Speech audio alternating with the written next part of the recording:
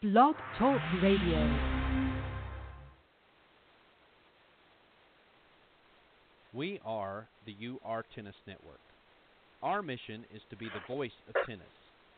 We enlist a team of passionate enthusiasts to promote our sport. We strive to bring interesting perspectives on the many spins of tennis. Our goal is to provide the learners of our sport with current news and information from many angles. We seek active participation from communities interested in tennis, but tennis is not interested in them. We are expanding our outreach.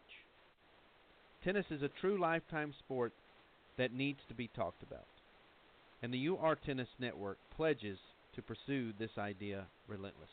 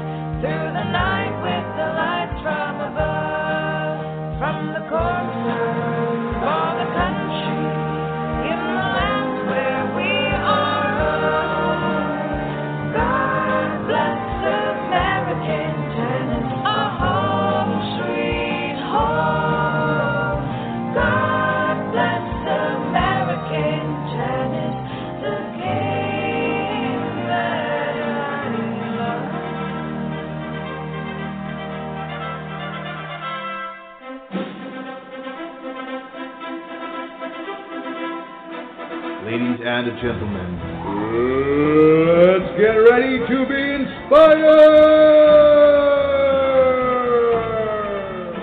Introducing in the red corner, American Tennis! And introducing in the blue corner, your host for American Tennis, Mr. Chuck Kriese! Ladies and gentlemen, it's time to get in the game. And hello, once again, this is Coach Chuck Kriese, and it's another week of American Tennis. Every Wednesday at noon on the We Coach Tennis Network. And thank you, J.P. Weber, for taking over the UR Tennis Network. And, of course, Jason Haynes, thank you for your 4.5, 5-year running We Coach Tennis series, and my golly, what a lot of information we have been able to get out in many, many programs that you have. And now it's We Coach Tennis, and this is American Tennis, just one of the 4 programs. Besides We Coach Tennis, we also have Lisa Stone's Parenting Aces program, and then also, of course, John Denise's program. Actually, tomorrow I'll be on John's program at 5:30, folks, Eastern Time. So if you'd like to tune in to Coach Denise's program. And, golly, I'm looking forward to him hitting with me with as many questions as I can. And, of course, I've got all those opinions. My golly, after 46 years in this sport, are you kidding me? Everybody asks about tennis, this is just a funny offshoot.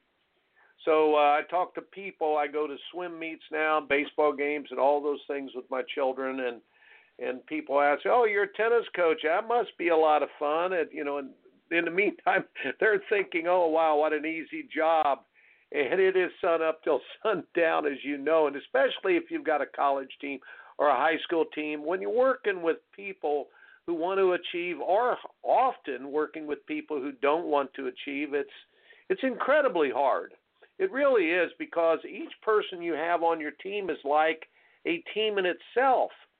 And if you have, it could be your number 8 player, but his forehand, his backhand, his serve, his mental toughness, engaging versus not engaging, his thought process under pressure, his nutrition, the way he develops his body, his problems with his girlfriend, his studying, and all those things are like team members of his team. So it's like I tell people often, if I have 10 players, I've got like really 120 issues coming at me. each week and sometimes every day. So, any coaching is really tough. Golly, being a parent is extremely tough right now. That's why, unfortunately, a lot of people bail out on that. And good doggone it, you want to bail out on the coaching when it gets tough. You want to bail out on the teaching when it gets tough. All you teachers out there, especially you elementary and secondary teachers, God bless you for the work you do. But there's nothing more important, So I'll be on John's program though tomorrow at 5:30, and then of course Lisa Stone's Parenting Aces program, the hit of the hit programs. Tune in and listen to her on Tuesdays at noon, and she's always got some great people on there. But this is American Tennis every week at noon, every Wednesday at noon, I should say. And folks, go to my website, chuckkriese.net, KRIESE.net, and I've got every program, more than 200 of my programs, instructional series, a coaching series, and many, many guests that I have had on the program. You can go to chuckkriese.net, and then you also can get them at UR Tennis Network, and lots of great programs there. Email me if you would like at chuck@coachkriese.com, chuck@coachkriese.com. If you'd like a special program or some things discussed, I will be starting to host a coach's call-in and Ask the Coach program. Pretty soon here. We're trying to put it together, and I'll let you know when the breakout date or the birth date or the initial broadcast date of that program will be. So we'll keep you informed with that. But thanks for listening. Today we've got a lot to discuss. Before I go to commercial, I got to sort of tell you the story about today's program. First of all, Jonathan Barth is a wonderful man. Roy Barth, of course, everyone knows Roy Barth in the South, and throughout the country, throughout the tennis world, Roy Barth. But his two wonderful sons, Jonathan, is very, very involved with the USTA and the USTA Southern Division. And if you want anybody to sort of deliver messages without delivering blows, somebody who can get the message where it needs to be without ever offending someone who listens twice as much as they speak. Gosh, this guy really has a knack for not just getting along with people, but getting things done. I just really enjoy the time spent with him. He has a way to articulate things that sort of it explains it all, But also his brother, Sandon, played for me, and one of the best experiences in coaching that I have had. Sandon was on our conference championship team in 1997, but he came as a walk-on in about 94, 95, and literally we had a very strong team, and he came as a good basketball player and a pretty good tennis player. He was sort of going his own way. He didn't want to have to be exactly like his dad, I guess. And, we all who have children, we want our children to find their own deal and their own love of the sport. But, Sandon was a walk-on, and I knew who he was. I knew he was the great Roy Barth's son, and I used to call him Stanton. I used to go, Stanton, I'm going to make you quit. And he says, Coach, I will never quit. Quitting is one of those things I don't do, Coach. Coach, I will not quit. I said, Stanton, I'm going to make you quit. And I didn't call him Sandon on purpose for about 6 months. I didn't want him to think he was getting any favors, that's for sure. And I didn't give him any favors. The tougher I delivered it as coach, the tougher he brought it back. And he went from a walk-on to being a conference champion and a team leader and part of that 1997 team that had a dramatic win over Duke in the finals of the ACC tournament. And I'll never forget that one. The great Mitch Springelmeyer was the team leader. And anyhow, I'm saying that because Roy Barth just comes from good stock, and Jonathan does. Jonathan was supposed to be on today, and what happened was that he is so tied up with stuff that I'll have him on next week. So anyhow, look forward to that program for sure. So this morning I'm scrambling trying to get somebody else on the program, and instead of just doing anything, I'm sitting there and we're going through a discussion with my son. And my wife says, I want you to talk to our son. And I said, okay, what's going on now? Here he's 11 years old. So, folks, look, until about age 10, there really is not a great reasoning process in our children. Now, we think they're adults because they might be able to run an, iPhone, or we think they're adults because they have so many facts in their head. But the reasoning process, I remember from my psychology classes, the reasoning process happens really somewhere around 9, 10, 11 in there. They start figuring out, wow, their linear thinking, or their if I do this, then this happens, and if the consequences are this happens. And I remember back myself before age 8 or 9, I used to do triple jumps off the high diving board and land on my back, and I'd go do it again, and we would build bike ramps in the alley where we'd get roaring down on our bikes, and we'd go up these big ramps and fly through the air. We didn't wear helmets. We just wrecked the bike, and it was the big deal. And we would have go-kart races out in around this. We called it Dead Man's Curve where I grew up. But unfortunately, I don't know what in the world we were thinking. We did it right out in the road. And we used to hunt for snakes. Did you ever do this? We hunted for snakes as kids over at the park and over in the creek beds. We would literally look under rocks for snakes and try to catch them and things. And, what were we thinking? You don't think. You just act. And this is the argument I always have with my wife. Our house always looks like a gymnasium outside. We've got tree houses, and we got one of those zip lines, and we've got these things that the kids hang on upside down in bars, and we've got chickens, and we've got dogs, and we've got every kind of animal possible, and it's like, it's pretty awesome. But as I look back, I'm thinking, oh my gosh, a lot of they don't see the stuff that's coming around the bend. And you don't until I can remember in psychology class learning that they used to these experiments and show that kids reach age reasoning about 9, 10, or 11. But with that long story, I wanted to explain that recently my son has hit 9, 10, and 11.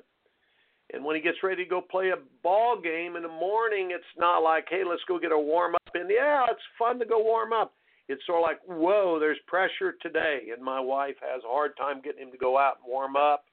And I'm saying, son, go get your jump ropes in. I'm not going to tell you to do it. I can't force you as a dad. Ball players do this stuff. And he does it, but whoa, it's like pressure. The pressure starts now. Kids start thinking, wow, if I goof up, that's bad. If I do well, it's really, really hard. And whereas kids have been playing sports up to about age 10, have fun, have fun, have fun, have fun, and parents keep trying to push that, have fun, and it's almost comical as some of the kids frown when they do bad now, and they're cringing, almost afraid to go up to bat. Parents can just have fun, son. Honey, just have fun. Well, they figure out, it's not so much fun to strike out. You know what? It's not so much fun to miss that play. And you know what? It's not so much fun to do all this work if you want to get better at stuff. So they reach this age where the thought process kicks in and they understand how much gain for how much pain, and is the prize worth the price that I'm paying. Every prize has a price. Every prize has a pain. And is it all worth it? And those who love the sport, yeah, it's worth it. And they figure out that I would rather go through the pain of training and even the terrible emotional pain of losing, and we didn't even talk about that yet, how losing is part of the growth process. My saying that you never let wins go to your head, you never let losses go to your heart. It has to work in reverse. Wins should go to your heart for confidence, while losses go to your head for learning. But it's not natural to have it work that way. It's not natural. It is a natural thing to hurt when you lose. It is a natural thing to feel good when you win. And you want to fly real high when you win, but until you learn, boy, there's the highs and the lows always sort of get leveled out. Golly, I was talking to, listen, folks, I talk about my Christianity a lot, but a couple of my players who I know they're, strong, have strong faith. The other day, one of the kids was really down on himself, and I said, look, Mike Springelmeyer, my friend, buddy, Mike Springelmeyer, one of my just great peers told me one time, he said, look, it'll help you get through the up and the downs of sports if when you win, you basically said, okay, thank you, Lord, what am I supposed to do with this blessing that I have? And if you lose, you basically say, okay, Lord, what do you want me to learn from this? And, regardless of your belief system, you walk with the great and the small in equal dignity. You are able to ride through the ups and the downs and the kick-arounds that happen in sport. So, anyhow, with that introduction about what happens when you get to be 9, 10, and 11, and my son, I had to have a talk with him. And I said, and my wife, she's got them playing ping pong now. Wants to help all their hand-eye coordination and got all the kids playing ping pong. And she said after he lost to her, he didn't want to play again. And I had to have a talk. If at first you don't succeed, try again. If at first you don't succeed. We all know that statement. But it's not natural to want to try again. It's natural to change a channel or sort of give up. So my son, I had to talk with him, and I just said, son, look, this learning how to be tough is not a natural born instinct. It's not a natural thing. You are not born with it. When the pressure comes and you feel a certain way and you feel bad, everybody feels like quitting. And again, it's feeling, what do you feel, and then what do you think, and what do you do?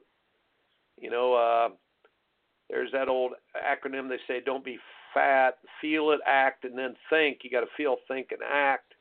But the big thing there is you've got to recognize it and name it, claim it, and tame it when the fear comes.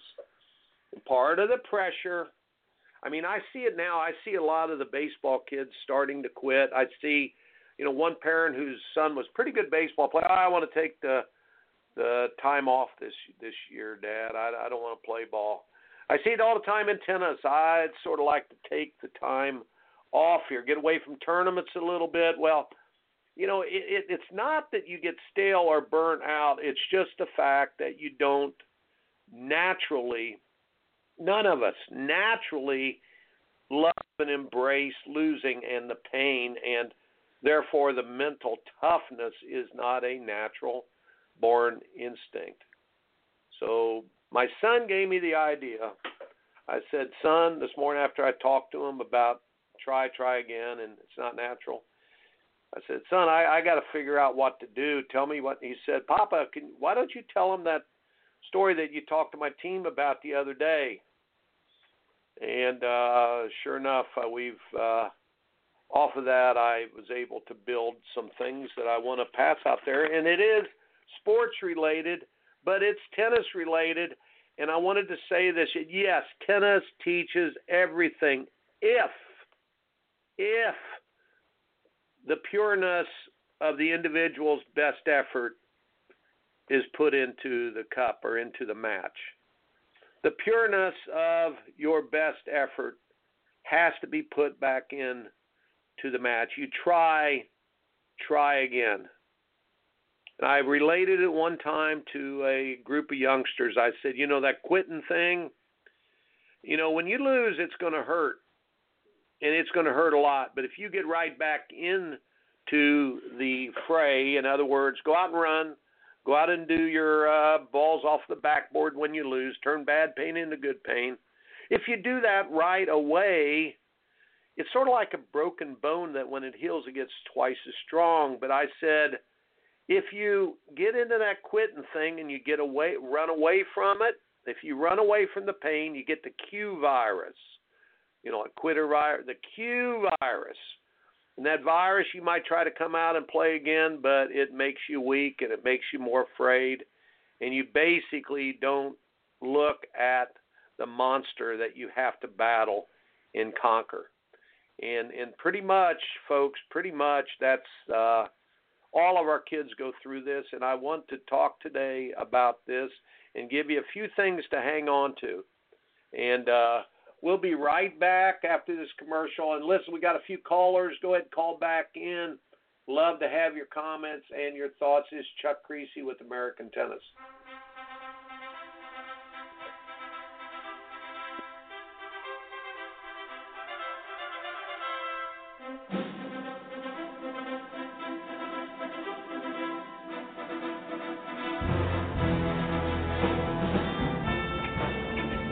This is Coach J.P. Weber of the We Coach Tennis radio show.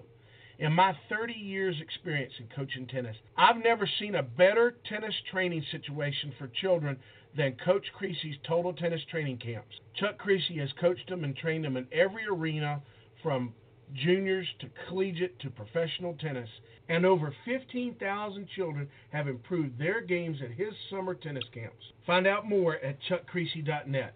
That's chuckkriese.net. This is Coach Chuck Kriese, and folks, if you'd like to have one of your ideas or something on our American Tennis program, email me at chuck@coachkriese.com. chuck@coachkriese.com. Folks, I love tennis, and I love to have new ideas, and I'd love to have your idea for one of our new programs. Go to chuckkriese.net, but email me at chuck@coachkriese.com.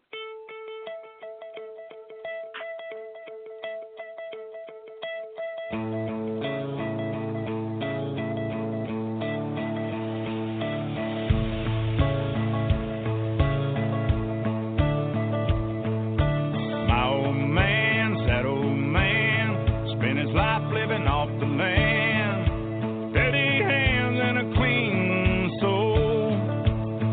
It breaks his heart seeing foreign cars filled with fuel it isn't ours, and wearing cotton we didn't grow. He's got the red, white, blue flying high on the farm, Semper Fi tattooed on his left arm, print a little more in the store for a tag, and the back it says USA. He won't buy nothing that he can't fix, with WD-40 and a Craftsman wrench. He ain't prejudice, he's just made in America. And thanks for listening to American Tennis. This is Coach Chuck Kriese. And folks, we're talking about toughness is not a natural born instinct. Everybody wants to be tough, but nobody wants tough times. There is no heavier burden than a great opportunity. To whom much is given, much is expected, or as the curse of the Spider-Man says, with great power comes great responsibility. And we call it the curse of the Spider-Man. I use this a lot with kids to sort of give it a name it, claim it, tame it mentality, something they can live up to. Now, this is an important point I'm making. With young kids, I try to, a long time ago I learned with somebody that's acting badly or somebody that's acting good, you basically, when they're acting badly, you say, wow, this isn't like the guy I know, or wait a minute, these actions are not up to your standard. Or you basically, you ever think about it, how much better it is to sort of fight the devil and listen to the angel instead of, hey, you're a bad kid or you're a good kid. It keeps you from flying so high. But a long time ago at my camps, when it used to get hot in South Carolina and in the old days, and we would be middle of the afternoon in our camps, We'd had an imaginary character come out of the bushes. He'd come around, he would dress up, and we called him King Wimp. And he would come out and give his little thing and say, "Kids, it's too hot here. Why don't we go inside and get some air conditioning? Oh, kids, let's just have back then I don't even know if we had Gatorade back then. I think we did, but let's have a Gatorade or a lemonade. Kids, I just like to give in when it gets too hot. I put my feet up and I just say, why do all those people just trying so hard for?" So King Wimp was not somebody that the kids wanted to be. And then I tried to come up with a name, King Kong, King Tough, King something, to epitomize the angel on the other the other shoulder. And this summer, a kid came up with King Canna of Whoop Ass. And, of course, the kids roared, they laughed, but I saw a few parents who were hanging around frowned, so we said King Canna Whoop 'em, and instead of Canna Whoop Ass. And but the bottom line on the thing is that you never call a person a bad person. You say you're doing a bad thing. Now, with my college guys, I tell them it's like this, what tangled webs we weave when first we practice to deceive, or every day of your life, every act that you do, it's like a fine hair that's wound into a rope that cannot be broke. And there's another thing that we were taught, that every action becomes a habit. Every habit becomes let's see, how does it go? It ultimately becomes your character. Every thought becomes an action. Every action becomes a habit. Every habit becomes part of who you are, character, and then every character defines your destiny. There's many things like this about your actions, but I always ask my guys, I say, fellas, when does that which we do become who we are? In other words, if you have a bad stroke right now, we all know this in tennis, but if you have a bad habit on your stroke, let's just see how hard it is when it's earlier. It's easier to not change, isn't it? Kid used the wrong grip on his volleys all the time. The kids are using forehand grips for volleys, Eastern forehands. I try to get them to use that continental grip or the backhand grip to volley, and most of the time it's because they line up the racket straight out in front instead of in the backhand position. You can't get a continental grip if you put it right out in front. So the bottom line on the thing, we could talk about technique forever on that one, but habits have a way of becoming who we are. So I ask my guys, when does that which you do become who you are? When does a man who lies becomes a liar? When does a man who's dishonest become a dishonest man? When does a person who's lazy one time become a lazy bum? When does a person who works hard become an automatic hard worker? When does a person who just goes to school every day and puts all the work in, they become a student? It's not just about, when does a person who sits down and plays music every day of their life finally become a musician?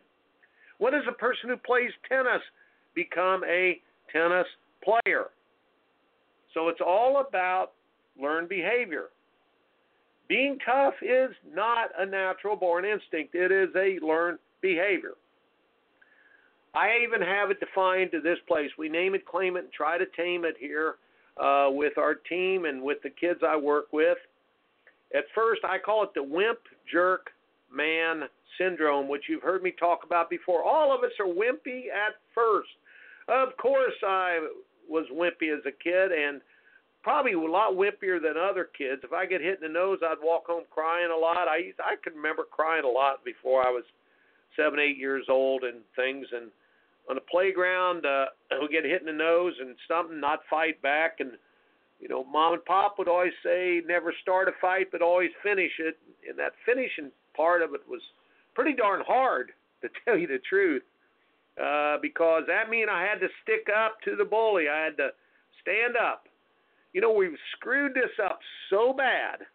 We're so afraid kids get violent. Listen to me, especially you moms out there, and I'm not accusing you of being overprotective. Dads know this, but boys are going to fight. I have got a great video of my son's baseball team getting together the other day. They had about 20 minutes before showtime where my son's coach was showing them a movie. They wrestled on the floor. It was unbelievable. The boys have to have this physical contact. They need wrestling or football or boxing, and they need to rough it up a little bit. It's just who they are.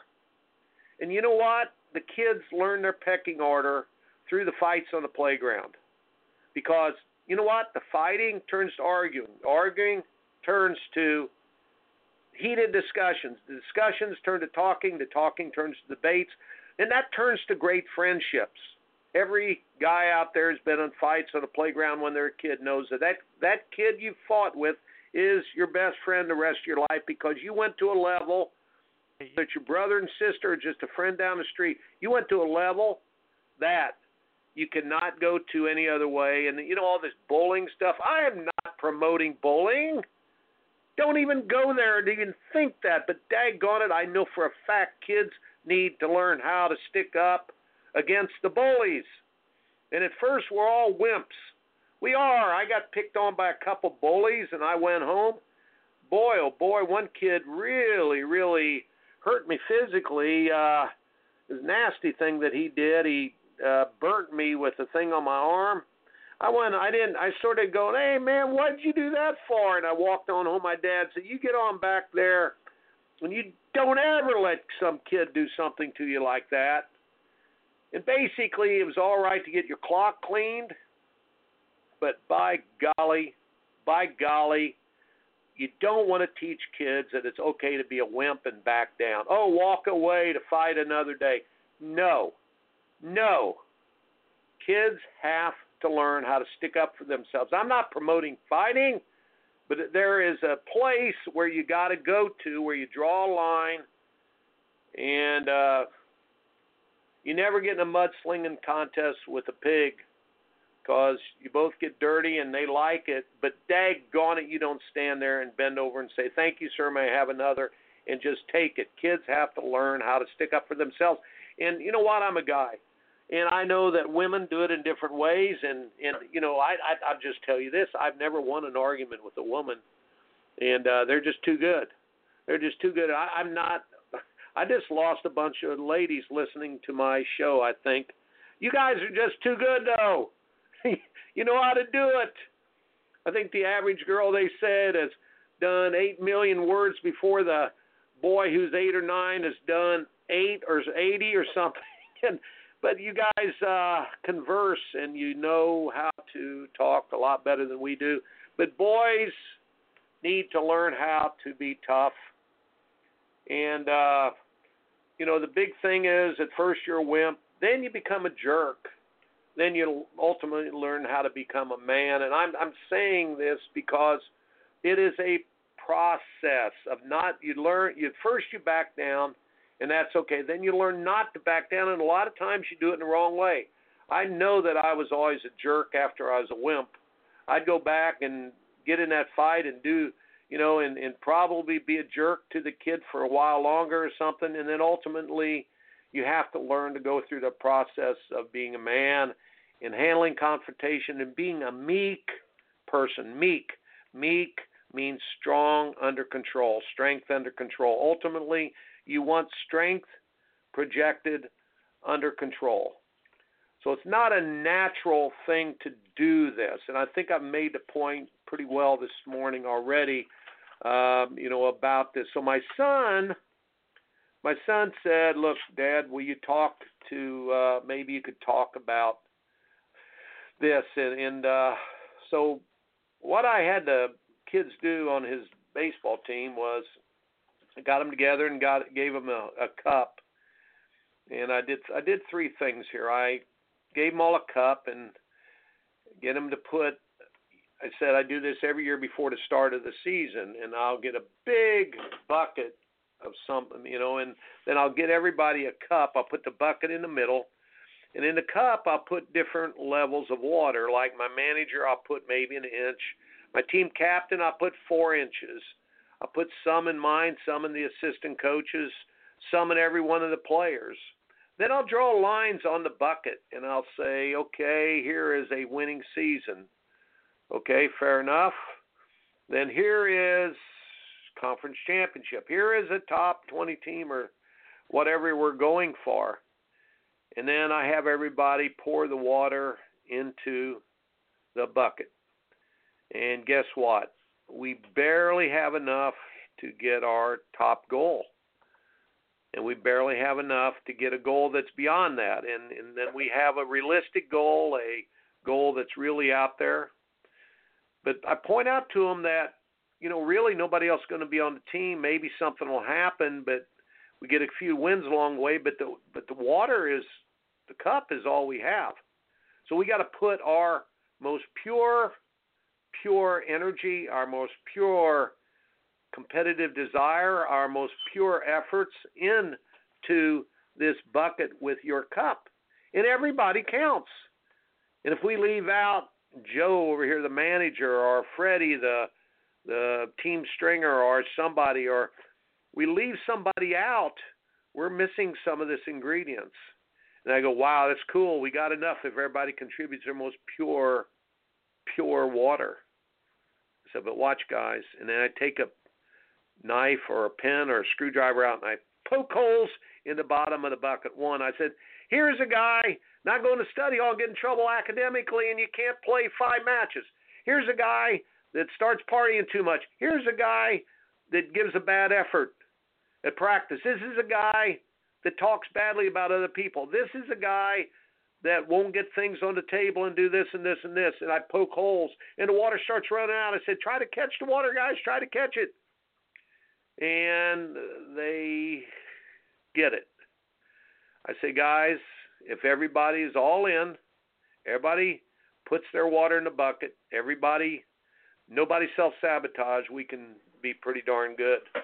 So I do this every year before the season starts, and it's really a good exercise to do. So then I talk to the team about the difference, and you've heard me speak about this, about you have 2 issues. You give your best or you don't give your best. You win or you lose. A good is you give your best and you win. A bad is you don't give your best and you lose.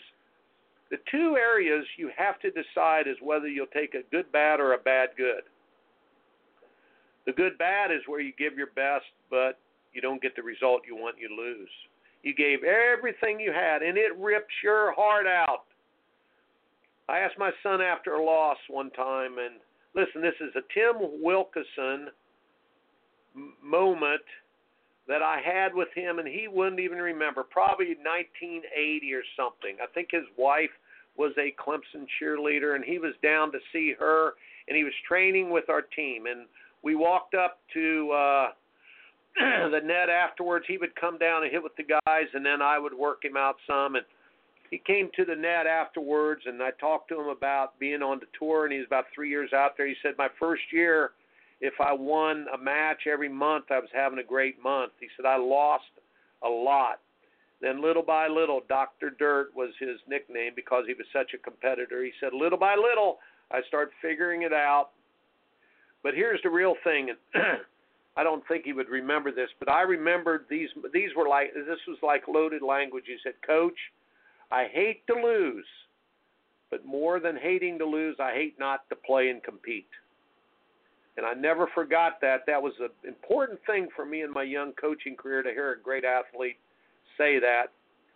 And I said that to my son after a tough loss. I said, this pain that you're having now, would you rather have this or not play baseball? He said, Papa, I got to play baseball. And I said, yep. Well, then you have to understand that there is nothing about, you cannot give a bad effort. You have to give your best, and when you lose, it's going to hurt, but you'll use the pain and turn it into good pain, and eventually, son, you will be able to deal with it, and eventually you'll get stronger and stronger and stronger, and you won't be afraid anymore. You won't be that. King Wimp will not have you by the collar. King Wimp will not have you anymore. You'll start to go to, I can do this, to I should do this, to, King need a can, giving them a can of whoop-ass here. And we all wish that you could be a competitor that easy, but Folks, I'm telling you, it's going to be a 2 or 3 year process with my son, and it's just part of the deal. It's a year or two process with a lot of these young freshmen I work with, and everybody on my team. It's a year or two process. It is not a natural born instinct to be a competitor or to be tough. Thank you, Tim Wilkerson. I remembered that all these years. That's been 35 years minimum, and that was really good because it helped me come up with this good bads, bad goods, and bad bads.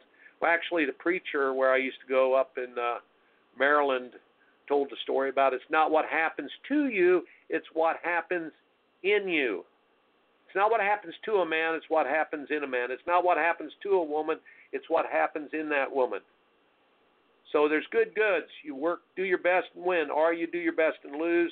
Doing your best and lose, you've done the right thing. Eventually you learn how to do the right thing in the right way, and it all starts working out more and more. Now, the bad good is things that you have not worked for that you get. You cheat to win. You don't give your best and you still win. You sort of go around. Nobody feels good about that. You get something, folks, you get a participation trophy. You get a trophy, you get an award, and you don't deserve it. You get something you didn't work for. Every time, in anything you get that you have not worked for, there is not the association of pride. And when you don't have the association of the right kind of pride can be a deadly sin, but it is pride in the work that you have done as a noble quality. Pride is either a deadly sin or a noble quality.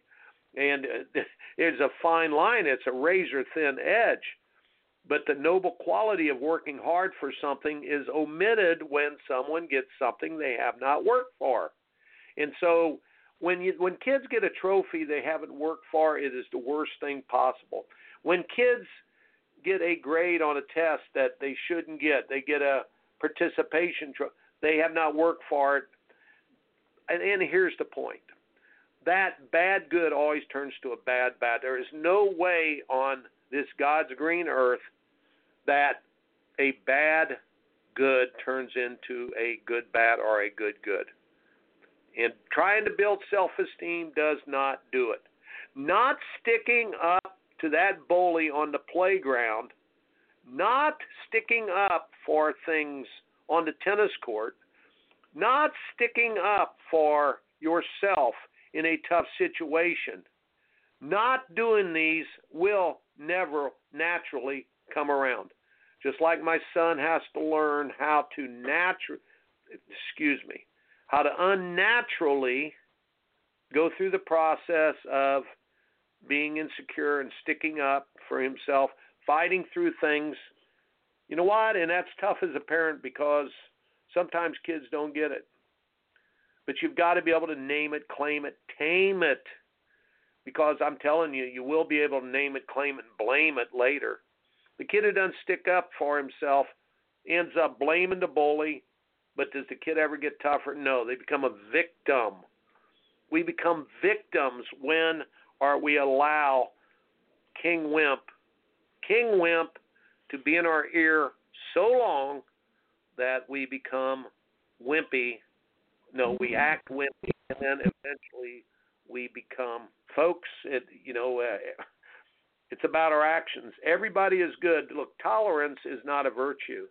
In ourselves, accepting the wrong actions, that's not a virtue to be tolerant of our bad actions or other people's bad actions. We love everyone, but we don't have to tolerate things. And our children, we should not tolerate our children acting wimpy. We should not tolerate our children not doing the right things. We should not tolerate our children not working through hard times. We should not tolerate our children being quitters. Changing direction is different than being a quitter. But you basically, we have to teach our children these tough lessons. It's not natural. I don't know where we're going to go with all this in our society. My daughter was at a swim meet last swim meet. I'm so proud. She's a 7th grader and made the varsity team. She was at a swim meet. But I had a discussion with one of the parents, and I'm not all sort of happy and feel great about the way the meets are run. They had 3 teams there, did not have any kind of a scoreboard. The kids were all just sort of having fun, talking, giggling, just sort of mixing. And then, you know, what's interesting is that I said to my wife, they're not getting ready to swim. A lot of them just talk, and they're treating this like an after-school activity. It's really frustrating. And she said to me, no, wait till they get in the water. And I observed 2 kids getting ready to get onto the diving little platform and getting ready to go, and they're goofing around, went to, whoa, I got a big thing coming up here. And then they dove in either prepared or half prepared and did good or bad, and then it was like, but the changing of emotions was all wrong. It's sort of like, let's go out and have fun. Well, again, it's easy until you get out there, and if you're the pitcher on the mound, let's go have fun. Well, it's fine until you're trying to have fun and people start waylaying on your pitches. Hey, it's fun. Let's just have fun until you're down 3-0, and it's sort of a big match, and you don't. But you basically, it's very, very important to get the kids to acknowledge the nervousness and to get butterflies and then get them to fly in formation. It is so wrong to tell kids, oh, just go have fun. Parents, don't do that. Tell them, go to your routine, go through your 10 to 15-minute mental and emotional routine, and there's plenty of mental toughness things out there, the Jim Lair stuff and other coaches, that where you can go and get your routines, and coaches know this, but I'm telling you, I've learned. I'm new to swimming. I'm new to baseball. I understand the tennis all too well, as the hundreds of matches that I've coached. But with this, there is a preparation for the pressure. And if you don't prepare for the pressure, there's no way to be tough under pressure. It is not just a physical endeavor. It's an endeavor of the heart, where the emotions have to be right, and if the emotions are right, the head gets right, and if the emotions and the head get right, you know what? The body does pretty good. But if your child or you are getting ready to compete and you go out to, and let's just have fun, and you try to just make it a physical endeavor, I'm sorry, that ain't the way it works. You need to acknowledge the pressure. You need to go through the steps to get ready for the pressure. You do your routines to get the butterflies to fly in formation, and then deal with your nervousness before you go to the court or get into the swimming pool or go to the baseball mound, and then you go. And you go after it, and you let it go. That's when the stuff comes where all of the mental rehearsal and stuff pays off. I am having a youngster on my team read a book called The Total Release Performance, TRP. I read the book years ago when I was first a coach, and it sure did help a lot. So, folks, I wanted to tell you a few quick anecdotes or stories or analogies or metaphors or comparisons to what you do with the fear. You know, I've got my sayings like, you know, everybody wants to be tough, nobody wants tough times. You know, there's no heavier burden than a great opportunity. There's not many traffic jams at the head of the pack. If you're not the lead dog, the scenery never changes. I mean, there's lots and lots of anecdotes or lots and lots of loaded language about this. My favorite, again, is the black door. I think there's a couple fears. There's fear of the responsibility of the pressure. The kids aren't afraid of failing anymore because parents don't let them fail, and there's too many rewards for failing. We don't allow our kids to be embarrassed, shamed, or feel bad for too long, so there's maybe not enough pain. Reward is another tough one because they get so many rewards for everything. Every tennis player is walking around with 4 rackets, a bag, a coach, and they're treated like they've already made it to Wimbledon. And you're able to be a tennis player or look like a tennis player before you can even play tennis good. So we have a lot of posers in this sport, don't we? Well, we have it in every walk of life, but we've been able to perfect the poser look. We've been able to perfect the poser presentation to where you fake it till you make it until it's really on the line, and then you flake it. It really is something. But kids are afraid of the responsibility. The curse of the Spider-Man is just that. The other day I was talking about ability, desire, and opportunity to the kids, and I said, God-given, you've heard me say this a lot on our program. If God gives you the ability, that is a constant. The variables are the opportunities given by your parents, and the other variable is your own desire. And I even give them the equation 1 through 10, and the magic number is 23 to 25. And I said, most of us have 7 or 8, or you wouldn't be in the sport. You have at least a 7. But I said, you do have these individuals. And I pulled out a kid, and I said, you have the curse of the Spider-Man. I timed you today on running to first base, and you ran it in 3.9. Wow. All the other kids were 4.4, 4.5, 4.6. You thought, you got jets on your feet, and God gave you those jets. So you have the curse of the Spider-Man. They said, what's that? And, with great power comes, and all the kids repeated, great responsibility. What a great line. What a great line. Too much is given, much is expected, but that responsibility scares the bejeebies out of children. And they have to learn how to deal with their fear. They have to learn how to face that fear and say, you know what, if it's to be, it's up to me, maybe. I know it's exciting, but when it has to be up to me, is when it gets really scary. Am I worthy to carry this ball? Can I carry this ball? What if I fail? All of these things run through the kids' minds.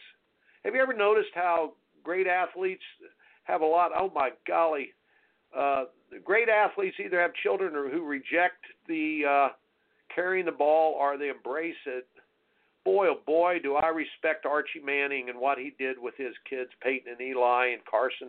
Unbelievable. But if you watch that 30 times 30, I think it was the Book of Manning. It was on ESPN or something. Folks, go back and watch that. It's fantastic. Peyton and those guys, they said, our dad just loved us. We just liked being around him and being around it. And it was pretty cool. There's probably not many better jobs of parent. I think Wayne Bryan had done unbelievable.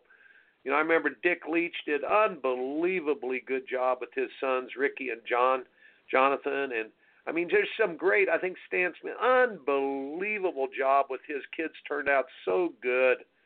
So just good human beings.